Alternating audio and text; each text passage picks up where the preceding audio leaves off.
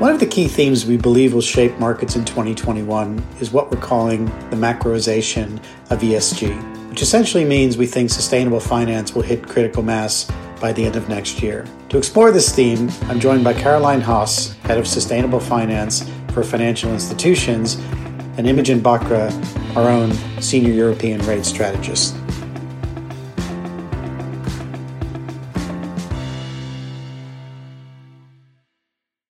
This macroization really runs along three separate but interconnected threads.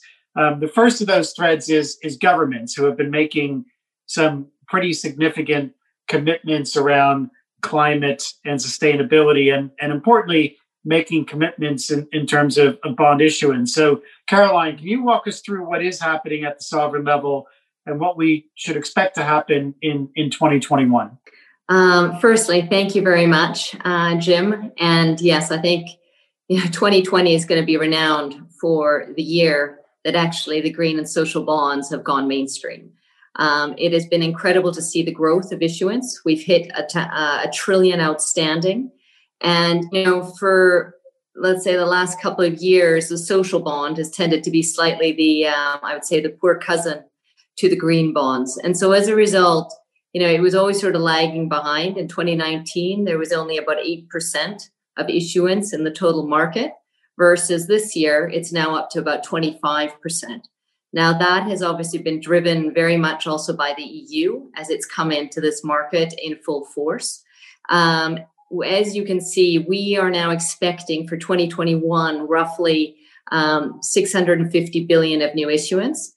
Now, I have to say, we couldn't have foreseen the EU SURE program or the NGEU program when we were doing these numbers at the end of 2019.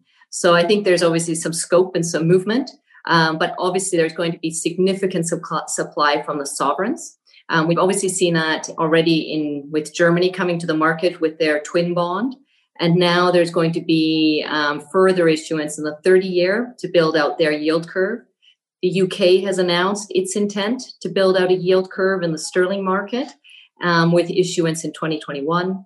Spain, Italy, Austria, Slovenia are all in structuring mode, putting their frameworks in place.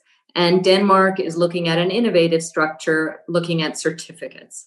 So now you put all that together, we're actually going to see roughly a 60% increase in SSA issuance. That'll be coupled with almost a doubling in the corporate space and roughly a 60% increase in the FIs. One area that should not be sort of neglected or considered maybe not as visible is actually the municipality and the local governments. Because as the climate ambitions of these countries take hold, municipalities and regional governments will be brought in to actually help put in the respective infrastructure. Now, in this, obviously, the EU is going to play a huge role.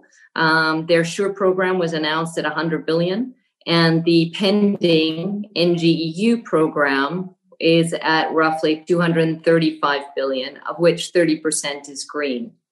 So I think, the dynamics between green and social will continue.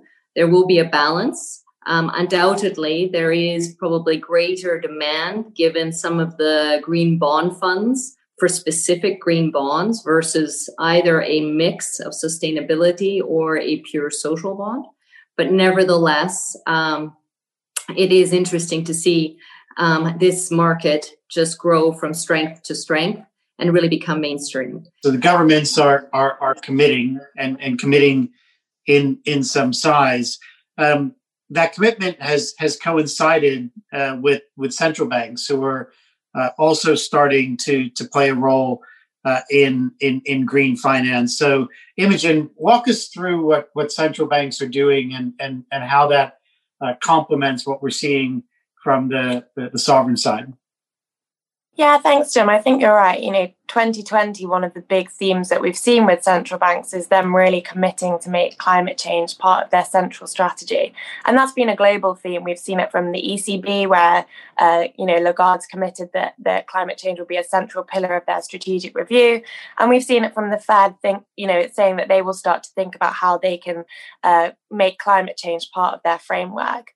Well, what that means in practice is still quite unclear, I think, at points. Obviously, central banks can take account of climate change related risks in their forecasts for inflation and for growth. But I think that they can also go one step beyond that. And that's what we'll start to see more of in 2021, is about how they can